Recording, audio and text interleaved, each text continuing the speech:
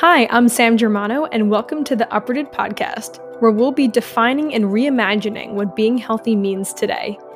In each episode, I sit down with experts to explore how our mental and physical health go hand in hand with one another. Every conversation will reinforce the idea that the better we take care of ourselves physically, the better we feel, or the more we tend to our mental health, the better we perform. Thank you for tuning in and joining me on this journey of becoming uprooted. I'm so happy to have you here.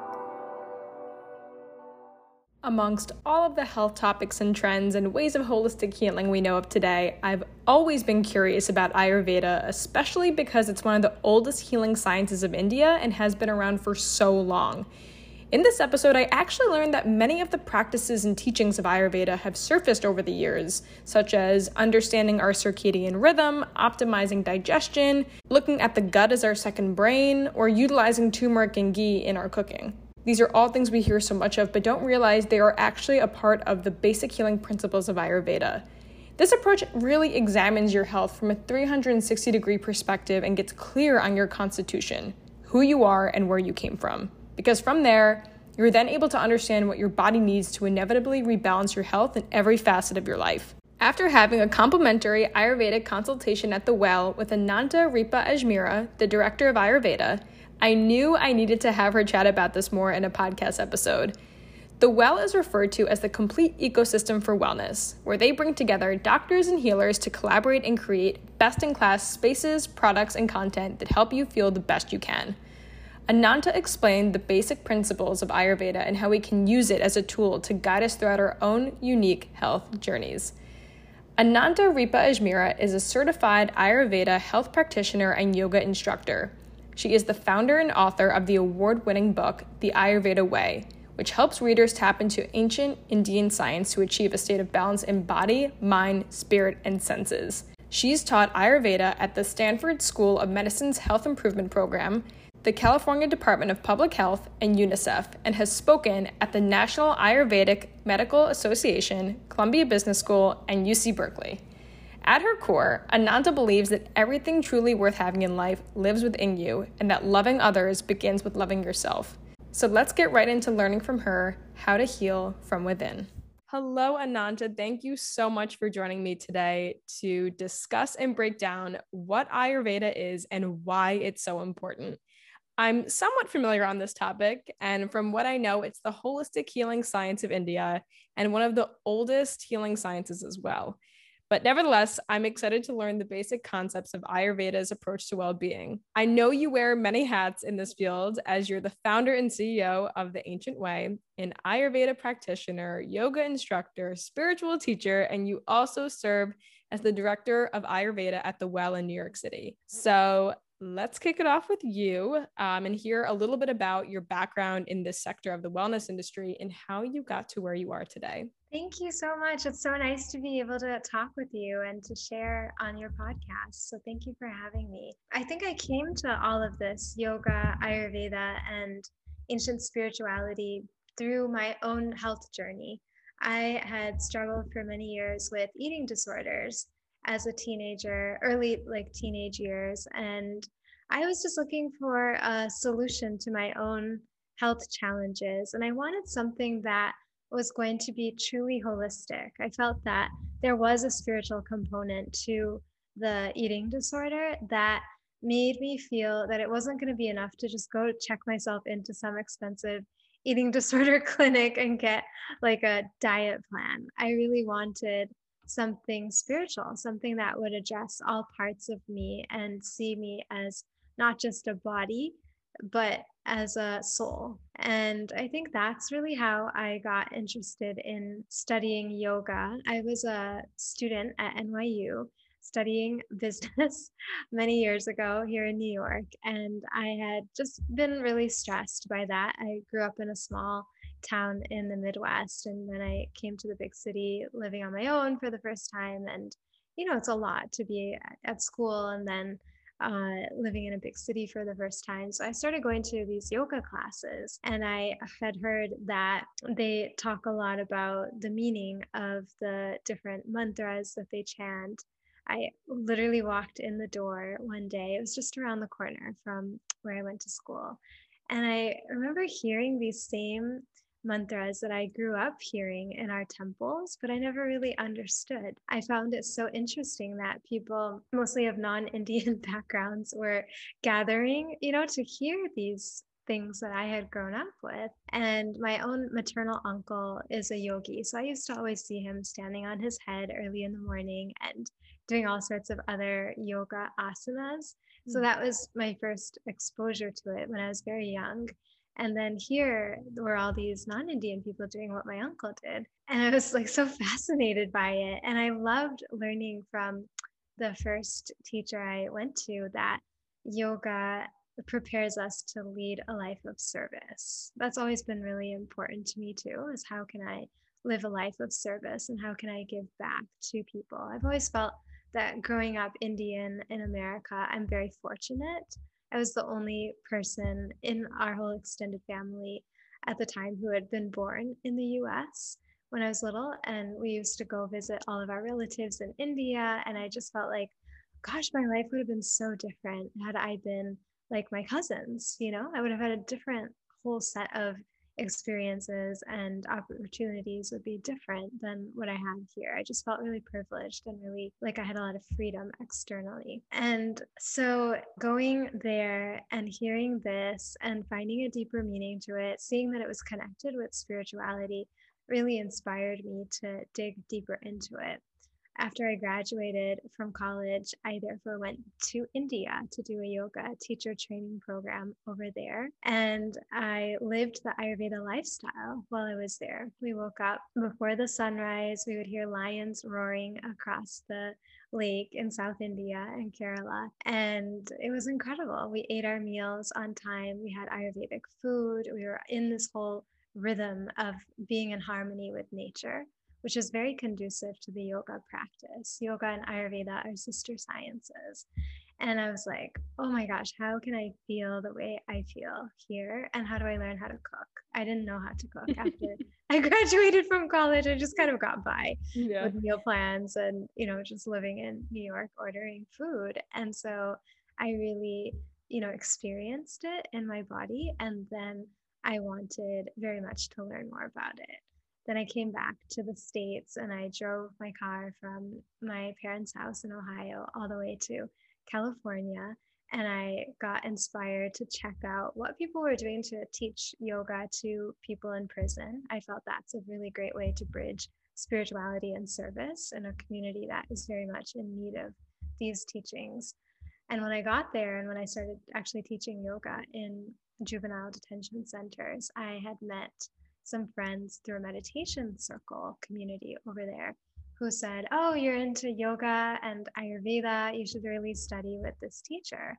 I got introduced at Stanford University to a lineage-based teacher who had grown up with Ayurveda and she had learned it from her grandfather, who was a really renowned Ayurveda teacher in India. Then 6 months into my studies, I found out from my cousin that our own maternal grandfather was also a really renowned Ayurveda healer in India, and so was our great grandfather. And we had this whole lineage. And so when I found that out, then I was like, oh, wow, I really found the right path. And I felt seen. I felt that the science really understood my physical problems, my emotions, and really viewed me first and foremost as a soul. And that was really important for the healing process, to see myself as a soul. That gave me the strength to then do all of the changes that were required at a physical level and to be disciplined with the practice, because I felt that it was connecting me to something deeper and greater than just myself. I feel like if you were to title the memoir of your life, it would be like A Return to Home. That's like what like the like line that came to my mind like as you were talking about this, because it's interesting. As you were seeking help for yourself, you discovered so much of like who you are and like and where you came from, and in that you were connecting with, I think a deeper level of yourself and maybe, where so much of you came from, if that makes sense. Yeah, that's so amazing, Samantha, because I just literally finished getting the draft finished of my second manuscript for my second book. Is that the title? It's not, no, it's not the title, but it's the last thing I wrote at the end of the last chapter before I go into the kind of practical part of it. I said about coming home to yourself. Wow, that's so interesting. Oh my God. Well, that's just what it sounded like to me. Like I said, you were kind of just reconnecting with your deeper roots. Totally. Yeah. Yeah, absolutely. It's so true. And it's so interesting because Ananta actually is a spiritual name that I received while I was studying deeply for the 9 years in this lineage based tradition. Traditionally, the teacher gives a student a name based on your spiritual journey to know your true self. And the name Ananta has many meanings. One is eternal, and that is the same meaning as my grandfather's name, Amar Chand. Amar means eternal and Chand means moon. And Chand or moon is a symbol of mother. So it's very fitting that he's my maternal grandfather. Yeah. And, and then another meaning of the name Ananta, believe it or not, is an Ayurvedic herb with really deep roots. Oh my God. This is a very interesting conversation already. Wow. And Well, it's an herb I actually really benefited from. It really helped me with my digestion and my skin, which I had struggled a lot with. So my higher self, the name I received, and the medicine that I was taking were all pretty much one and the same. yeah, and it was all right there. Very interesting. So what services, I guess, do you do today? I know that you are a yoga teacher and you're a director of Ayurveda. So what kind of services are you providing today in your current role and in your current life? Yeah, so I am offering one-on-one services where I talk to people. That's how I met you, actually, Mhm. through the one-on-one mini consultation. So I do free complimentary 15-minute consultations for people who just are curious to learn more about Ayurveda and spirituality and how it can help you with whatever issues you're having of body, mind, and soul. I do the Ayurveda consultations, which are 1 hour each, and that basically helps to co create a plan for your health. I always give my clients a seasonal diet chart, which gives you an idea of which foods are beneficial for you in a specific season and which foods are better to avoid or reduce. And then I will give like custom home remedies, herbs that you can try, plants that you could possibly grow yourself and use for like your skin or for hair or just other issues that people are having. I also often will recommend specific yoga poses that you can do and breathing exercises and then spiritual practices also. It's really very holistic and comprehensive. We talk a lot about your daily lifestyle as well and what kind of practices you can adopt to support your physical, emotional, and spiritual well-being. Then Mhm. I also do spiritual counseling where I help people understand the experiences of their life in a more spiritual way, which then also brings together the importance of feeling everything. We don't do spiritual bypassing. We want to feel, express, acknowledge, and then release all the emotions that we have. We want to observe the emotions basically and become the master of our mind that way. And Mhm. when we bring that kind of connection with our feelings, with our emotions, with the intelligence also that's in our emotions, with the spiritual understanding of karma, and that every good or bad thing that's happened in our lives is due to karma, then we have an opportunity for a deeper resolution of the difficult situations in our lives by bringing together both the feelings and the spiritual understanding. And when we talk about law of karma, there's a lot there too in terms of how to live in such a way that you create better karma for Mhm. yourself going forward. And I feel that that's actually very empowering. At first, it doesn't feel so good. It feels like, oh, what do you mean, like law of karma? But then it ultimately helps us take responsibility for everything in our lives and to feel a sense of control over what we can do from here onwards in terms of our thoughts, our speech, and our actions, which are the three states of karma. And in that way, we really take ownership for our health in a really, really profound way. And we realize in Ayurveda that health is a product of so many things. It's not just one thing. It is your food, but it's also your lifestyle. It's also your meal timings. It's also your environment. It's who you spend your time with. It's what thoughts you think. It's what books you read, what shows you watch, what exposure to nature you get or don't get. And all of this really contributes to our overall health and well-being. Another program that I offer, which is through my organization, The Ancient Way, is called the Wellness Ambassador Program. Every Saturday, we get together on Zoom and go through the Ayurveda lifestyle step by step in a digestible, user-friendly way where the ancient wisdom gets translated for modern living. We have a really beautiful community of about 35 people from all over the world who are committed to the one-year journey of going through this program and really living this lifestyle. I've created a lot of community in it with a community buddy system where people connect with another member of the community to give support and receive support for their personal wellness goals. And then we also have a community WhatsApp group. So people are always sharing photos and experiences and actually putting wellness into action with practice. And that, inspires other people and encourages people to really do it and not feel so alone in doing it, because community is such a huge part of healing. We don't heal in isolation. We need community of positive people to really feel inspired to keep up with the journey. So that's an ongoing program that I have. And I'll be creating a second year of that program, which I'm going to leave it open. I think people can join that if they want to start there. And then maybe they can do the physical healing as well. It's all working together, even in the physical healing focus of the first year of the program. I still talk a lot about spirituality because that's what helped me to even do the physical actions that are required for health and to feel connected and aligned with it. Yeah. Well, that's incredible. You've not only, like you said, provided your service to help better people, but you've created community, which is also just so profound. So that's amazing. I would love to get into what Ayurveda is because I've been excited to talk to you about this. So can you define what Ayurveda is? Maybe give us a little history lesson on how it originated and came to be such a well-known and popular holistic approach to healing today. Sure. Yeah. It's amazing actually, because Ayurveda and yoga are really ancient wisdom traditions that are believed to have been revealed to ancient sages in the midst of their meditations.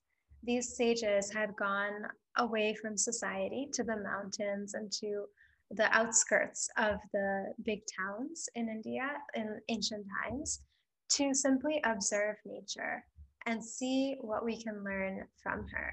Therefore, they watched the flowers. They got to know the flowers. They observed, how does a lion move? What is the roar of the lion? How could that help us? They observed how a tree is in nature and how human beings can also embody the stability and the rootedness of a tree in nature, and how each and every aspect of nature has some kind of healing and medicinal value for us. And so through their observation and through their introspection and meditation, they are believed to have been revealed the ancient wisdom of Ayurveda. Ayurveda is a part of the Vedas, which are the world's most ancient body of texts and literature.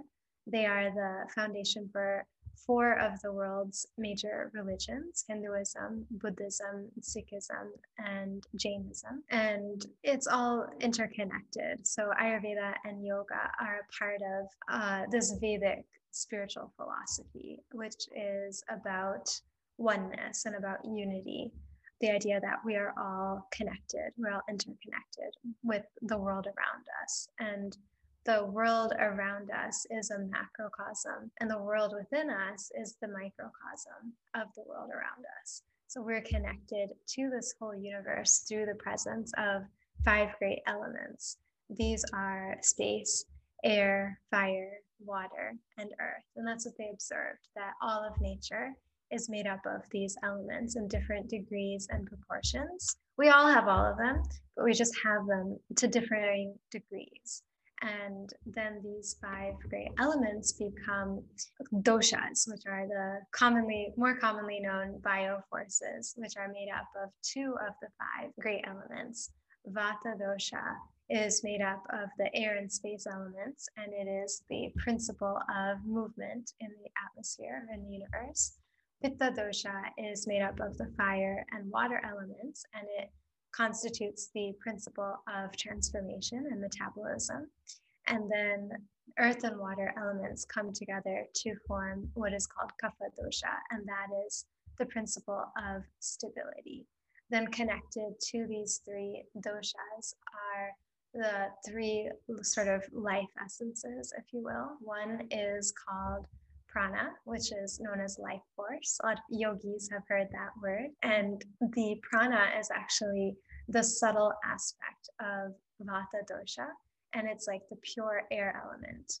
Then there's tejas, which is the metabolic essence, and that is the subtle essence of pitta dosha, and it's pure fire element. And then there is ojas, which means immunity or immune essence, and that's the subtle essence of kapha dosha, and it's the pure water element. So we have these three forces of life force, movement, metabolic action, and transformation. And then we have immunity and stability. And these are keeping us in a state of balance. We want all of these forces to be in a state of balance to manifest good health. Mm-hmm. Then at the mental level, we also have these same elements present, but they are even more subtle at the level of the mind. At the level of the mind, we understand that there's actually three qualities of the mind, which are also present throughout nature. And these qualities are those of inertia, which is, again, related to stability. Too much stability can be inertia, and that's called tamas. And then in terms of the movement, too much of movement can become agitation and passion and motion and speed. And that's known as rajas. And that's the kind of activating but potentially agitating quality, if you will, of the mind.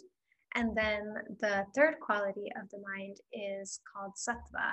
And that is the quality of balance. That's the perfect balance between inertia and action, and between stillness and movement. And it is synonymous with clarity, with compassion, with peace, with tranquility, with really everything that we're looking for in life. We're all consciously or unconsciously seeking sattva. The word sattva itself has a root word in it called sat, which means truth. And sattva itself is actually a synonym of the mind. So the mind is believed in the Vedic spiritual tradition to be peaceful and to be calm and to be tranquil and all the things that we ideally want it to be. It's just that sometimes we have a buildup of too much of inertia or too much of agitation, and that's where stress comes in. Ayurveda ultimately is teaching us how to live in harmony with nature, and nature is the ultimate and highest healer according to this science. Wow. Thank you for that whole explanation and kind of breakdown of it. It's interesting to hear when you talk about this, because when you mention those 5 categories, it's not just about eating healthy. There's so many components of your lifestyle, of the way you think, feel, interact, consume, that are going to lead you to live a healthy lifestyle. What I'm curious to know, like as I'm listening to this, I'm thinking like, so who's a good candidate to live this kind of lifestyle? And I think I know the answer to it, but I want to get your response. Like, who is the right person to practice this? And I guess, is there someone who this cannot benefit? That's an interesting question. Yeah, I would say the right person to benefit from Ayurveda would be someone who's really eager to take health into their own hands and to feel like truly agency over their own well-being. So much of it is around personal responsibility. So it would not be for someone who just wants a pill to stop everything for them or save them or fix them in some way. It is for people also who have a deep love of nature Mhm. and who are wanting to feel close to nature. And it's possible through living an Ayurvedic lifestyle and following the Ayurveda diet to feel very close to nature, even if you live in a big city. And Mhm. that's the whole idea, even of the well, is to serve as a place in the city that helps you to connect with nature wherever you are, even in such a place. Yeah.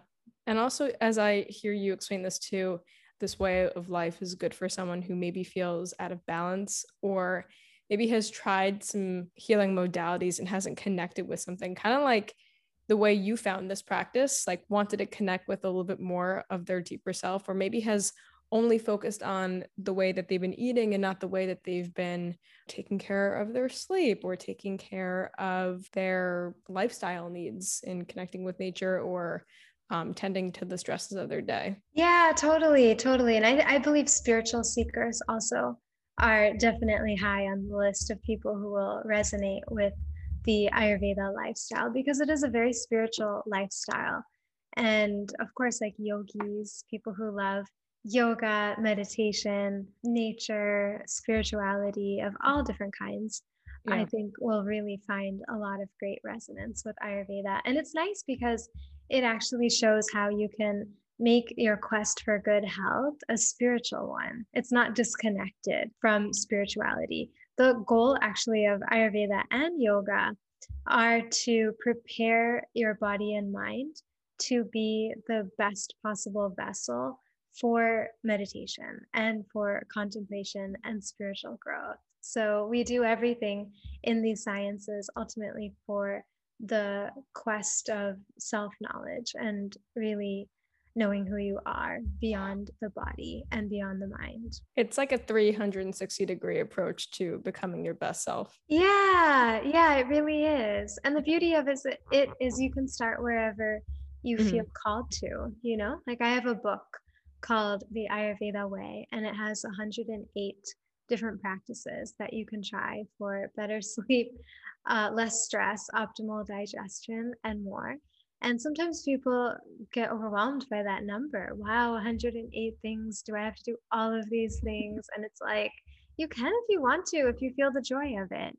Mhm. I always say that to start with what gives you joy and what brings you excitement and, where your heart calls you. I invite people to even go through the book and just flip to a page and see what that page has to say and see if you want to try that, and just read it for inspiration, but really to work from inspiration and to go with that because that then leads you on a positive cycle where you get inspired, then the inspiration you feel leads you to do what you need to do for yourself and for your well-being, and then you feel the benefit of it, and then when you feel the benefit of it, you feel inspired to take on the next thing.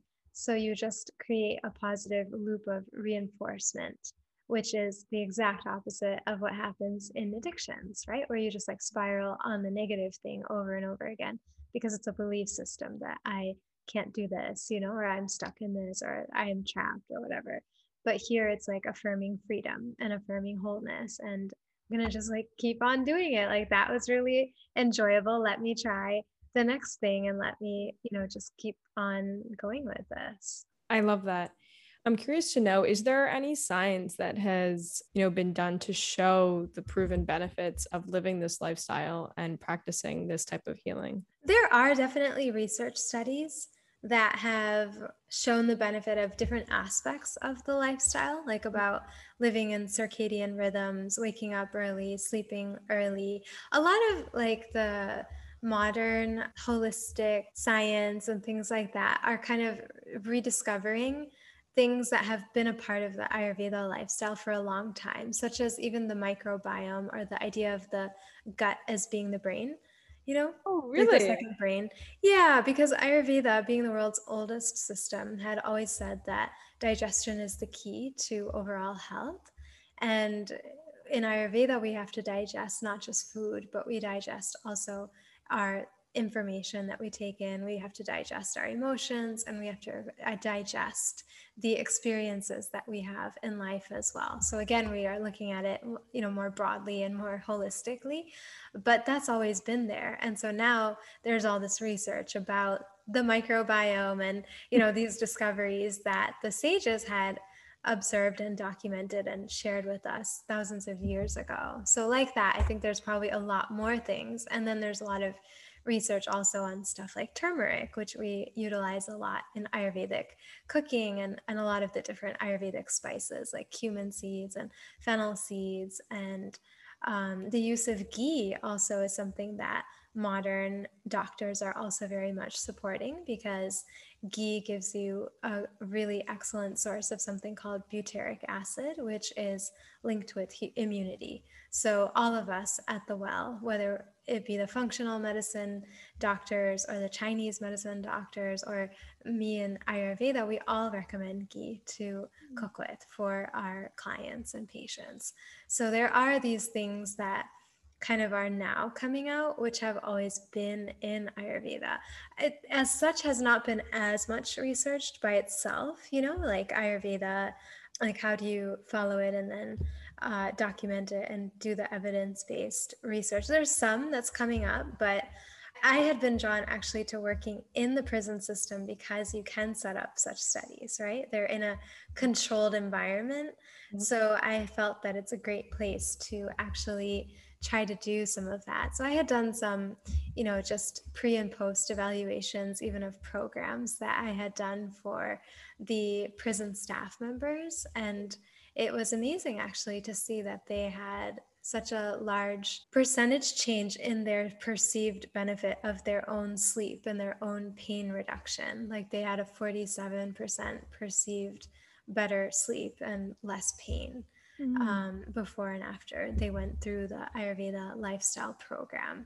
So I hope, to be able to set up more of those kinds of studies at a bigger scale after having done kind of the smaller pilot programs to test out this theory. But it just takes some cooperation, right, with people who are willing to follow it and then to document it. And so hopefully as people become more aware of it, in light of seeking holistic therapies with the pandemic, we can set up some larger studies. And, probably that is part of what I will advocate for and try to do through the well.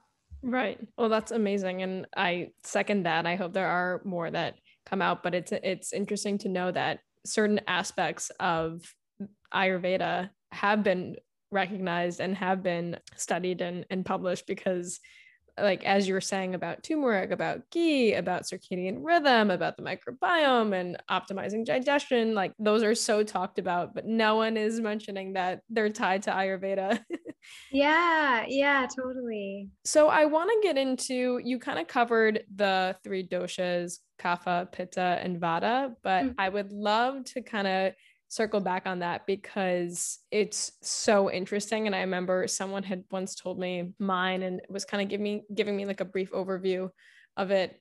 And it completely sparked my interest. And even in our initial conversation, I was like, oh my God, I want to learn more about this. So could you kind of give us a general overview of each of their personality traits and I guess recommendations for eating or lifestyle habits? So the kapha dosha person will be having a very calm personality. Usually they're the last of the types to kind of even know that they have an issue because they're just so laid back. They're very reliable. They're very compassionate and warm and maternal, loyal, stable, supportive. They're really good parents, really good teachers, with a soothing kind of personality. They will benefit from some stimulation and action to get them into balance because they're so calm and sturdy and rooted and grounded. So it's funny because they're actually recommended, like basically figuratively, to go lie on a bed of thorns and then have a snake thrown at them, because just the act of having a little bit of fear and getting up and running helps them get into balance. They need that exercise, they need rigorous workouts, they need more fiery spices in their foods to actually balance them and to help them find the right amount of action so that they don't fall into inertia, which can happen when you have too much of earth and water elements in your being. Then the Pitta dosha dominant people, they are very sharp, very fiery.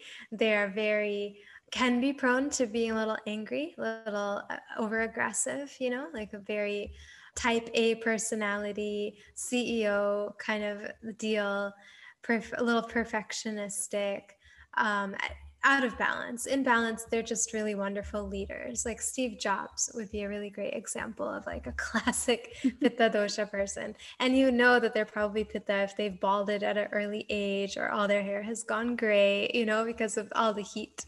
So hair loss and graying is related to too much of fire in the body. And you know, then they have fire in the mind also. So if someone has some anger issues, it's definitely showing that the fire is too much and needs to be pacified. So such people are recommended more of the kapha type of thing, like calmness and having more of like heavier foods that are more difficult to digest, because with a healthy fire, with the active fire, they can burn through food really quickly. So they need like coconuts, they need something that's going to be sweet, natural sweetness, and that will take longer to digest because they can metabolize a lot of food information, emotions, experiences more quickly. So they require that sweet taste, and they require the moonlight, you know, and beautifully scented flowers will be really calming to the overactive mind. Sometimes when the mind is overactive, it doesn't stop, right? And even at night, you can't sleep as a result of it, and you're burning up all the time. So they need something cooling, they need something sweet, they need the moon. They're literally recommended to go out in the moonlight and absorb the moon rays and have the soothing sense and the sweet taste and something that's naturally cooling. We recommend really predominantly warm cooked foods, but for the Pitta constitution, they can have like something room temperature with roses infused into it. Roses actually would be the best thing for someone with too much of fire, because roses are really cooling, they're really soothing, they're very calming for overstimulation, overthinking, and overexertion. So they should just have roses in their life in every which way. With, everywhere. yeah, just like rose lassi, rose bath, like laying on a bed of roses, right? Or the kapha dosha is going on a bed of thorns, they can go on the bed of roses. Opposite, yeah. Yeah, it's very opposite. And then the last one, vata dosha, they are very creative. They usually like to move. So a lot of like dancers and a lot of artists and a lot of like fashion designers and people who are always creating things tend to have a lot of air and space in them, because it helps them to, or it just inspires them to receive inspiration, you know, and to channel information. And they can often be drawn to spirituality too, like meditation, especially if there's more of the space element. The space element is the subtlest, so it's kind of like the closest to the soul in a sense. So these can be very creative people, very spiritual people, very visionary people. They'll have big ideas and a lot of ideas, and their ideas will keep changing. So this is the person that may be a little running a little bit late for something, that would be talking really fast, that would be maybe a little scattered brained at worst, but really creative and inspired at best, and visionary. And this constitution of a lot of air and space and movement is also recommended some kapha stuff to balance them, and they're recommended the stability part of it. They're recommended predictability. They're recommended really good routine, that you know what time you're eating, you know what time you're sleeping. They want to be erratic by nature, so just grounding stability, structure, all the things they may resist will Yeah. really help them. Warmth is also really important for people who have too much of air and space. Just having some warm, grounding foods, nourishing foods. Again, the sweet taste will be really good, but the sour taste and the salty taste, if it's just pure Vata dosha, will also be really helpful. Most of us, though, actually have more than one dosha in our constitution and more than one dosha that's out of balance at a time. That's where a practitioner is needed to navigate. A lot of times people want to take these quizzes and figure themselves out, and they kind of tell you that you can, but it's tricky because there are these two layers of it. One is what you're made of at the time of your birth, and then the second is what's out of balance at a given time. And often it's more than one for both. So you could potentially be having all three doshas that you have to account for. And the reason why we want to know your natural constitution is so that when we recommend therapies to balance the doshas that are out of balance, that we don't push your natural constitution in a state of imbalance. So in a practical sense, like I can give you my own example. I am having pitta dosha with vata as well. And I don't have as much of kapha, but one time I had a cold, right? And that's a kapha imbalance. Whenever there's cold, like COVID, for example, is a total kapha dosha imbalance. So when I had a cold, I needed to do more heat. Like heat helps to move out toxins from the body, and it helps to cleanse the body when you have respiratory challenges. So I went for that because I had the cold really bad. But then, if I would have gone too intense with the heat, like too much of ginger, black pepper, and those kind of hot spices, then I would burn my body because I am made up of fire mostly. So I could have it, but only to an extent. And I did the things that were increasing fire, but not too much. And Okay. that's where that's helpful. If say I had kapha in my constitution and not so much fire, then I could have really gone to town with how hot the stuff was and, just like adding more and more fire. But that's where you want to know what your natural constitution is and what your imbalance is. And if there's more than one, then it becomes kind of nuanced. But in general, the vata and pitta recommendations kind of go together, so if you have both, which I usually have that if I have anything, or if I have had anything in the past, then sweet taste is balancing for both of them, some routine and stability, and all of that will be good for both of them. And then if you have like pitta and kapha, and usually those are more common combinations, vata, pitta, and then pitta, kapha, then the pitta, kapha needs some movement. They need some free flow of ideas and thoughts, and being able to connect things together and having kind of a flow. So for their constitution, the movement, the exercise, traveling, like change, because they're a more sturdy constitution, that will actually help balance them. It will help them feel joyful and inspired and all of that kind of thing. So typically that's what it is. But then if you have this rare thing of like vata and kapha, then you look at it as they're both cold and they're missing fire. So what a vata and kapha imbalanced person needs is fire, just to have the warmth. But they don't want too much fire that it would burn the vata or get too dry, because vata, the air constitution, can be dry. So it just has to be the right kind and the right amount. So This is so fascinating. In a way, are we born with all three, but one yes, shows up more? Okay, got it. one or two show up more. Yeah. Okay. For And, some rare people, you can have all three, but that's very rare. okay. And then how do you refer to it as our natural constitution. How do we know what we are and how is it determined for us? I know you briefly mentioned it's around the timing that we're born. Yeah, so it involves digging deep into your birth. It actually involves a questionnaire about how you were at the time of birth and in your childhood. And so we ask people to try to track that through like parents or relatives who've known you for a long time, like since you were born, ideally, because the best way to figure it out is to have the pulse of a newborn baby taken within hours of birth. That's the most accurate assessment that you can do to know your actual ratio of the doshas that you're born with. And then you should know like your height at birth, your weight at birth, were you a colicky baby? Were you a calm baby? Were you, having rashes? Were you like this or were you like that? So those kinds of questions, because it could be the same questions asked, but you have to think about it more historically. Have you always had a tendency towards loose motions or to, constipation? And that also is telling like what your natural constitution probably is. So for any of us who are not babies, which is most of the people who would want to know this, we are giving a best estimate based on the information that we have at our disposal. But the best way to know is to actually take it from a newborn.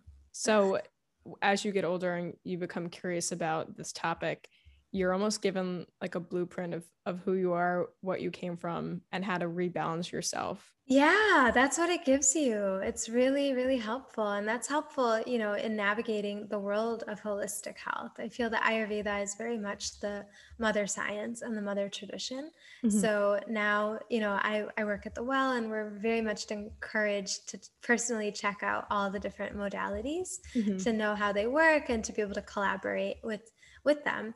And I have loved doing that. I've really enjoyed going and having integrative energy work sessions at the Well. And I did a session with our Chinese medicine doctor, and I did physical therapy, like sports therapy assessment. And every time when I go to other modalities, I feel that because I know who I am from Ayurveda and I know my constitution, I also know the kinds of things that will bring it into balance and how much of the exercise, I can do and how much is going to be too much for me. So I feel that I'm able to also benefit personally, from the other modalities and recommend them too to other people based on the foundation of understanding that Ayurveda gives as that blueprint to knowing who you are. I'm happy that you mentioned that, because my next question was going to be, how does this compare, or how is Ayurveda different from other wellness practices or healing modalities?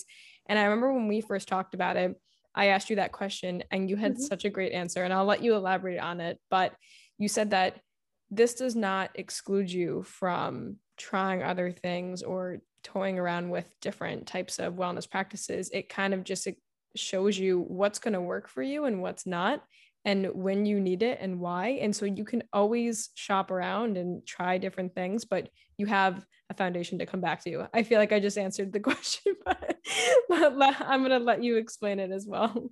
Sure. Yeah. Basically, it's just so helpful because if, say, like I know about myself that I have less of kapha and I have more of vata and pitta dosha. So I would, in terms of like other modalities to benefit from, I love going for the energy work sessions because they're very calming.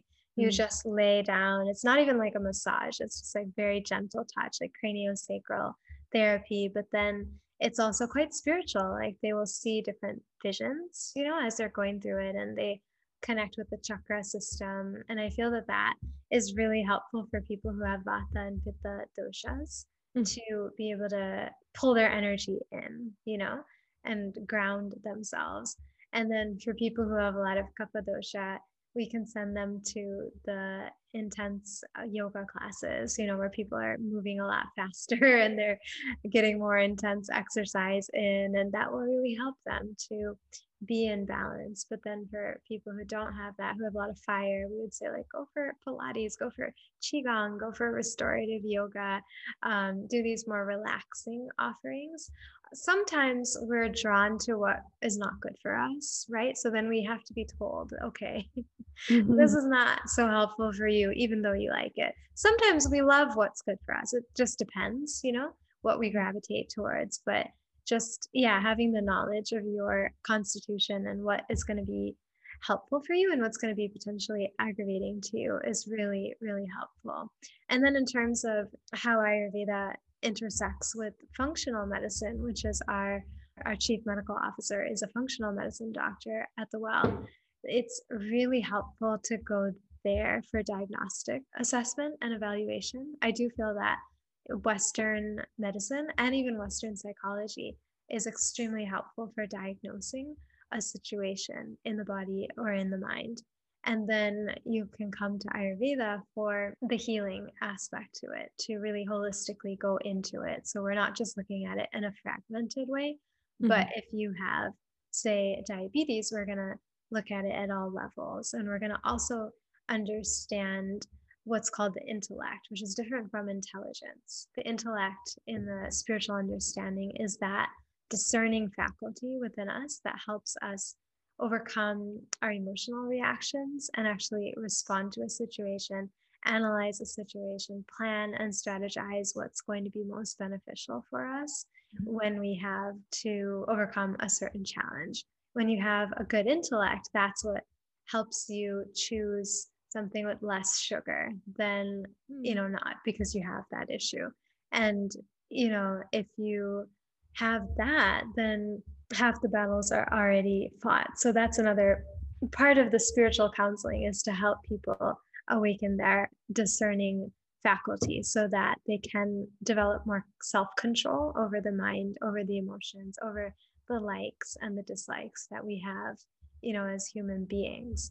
So once from the Western diagnostics, what is happening exactly, precisely, then, in Ayurveda, we look at it in a different way. We look at it through the lens of the 5 great elements, but we will understand it, in our way. And then we will be able to give a holistic way of treating it, and then also preventing future issues from coming. We have a whole seasonal lifestyle along with a daily lifestyle, which is, the seasonal lifestyle keeps on evolving as the seasons change. We don't recommend the same diet for the same person all year round. It actually changes what we recommend based on where the earth is in relation to the sun. So Ayurveda really has a very complete system for preventative care. And a lot of times people like to come for that now. Now we realize that the scope of Ayurveda, protecting the health of the healthy, is just as important as curing the disease of someone who is, ill. Yeah, preventative care is so important. It's something that I fundamentally believe in. But as also at the same time, I agree with what you were saying before. Western medicine is also so helpful because it gives us a level of precision for what we need to address. Exactly. Yeah. I want to end with this by getting your opinion on, you gave such a beautiful and informative breakdown of what this practice is. And if someone is curious, where do they start? Where can they begin on a journey of, healing in the Ayurvedic way? That's a great question.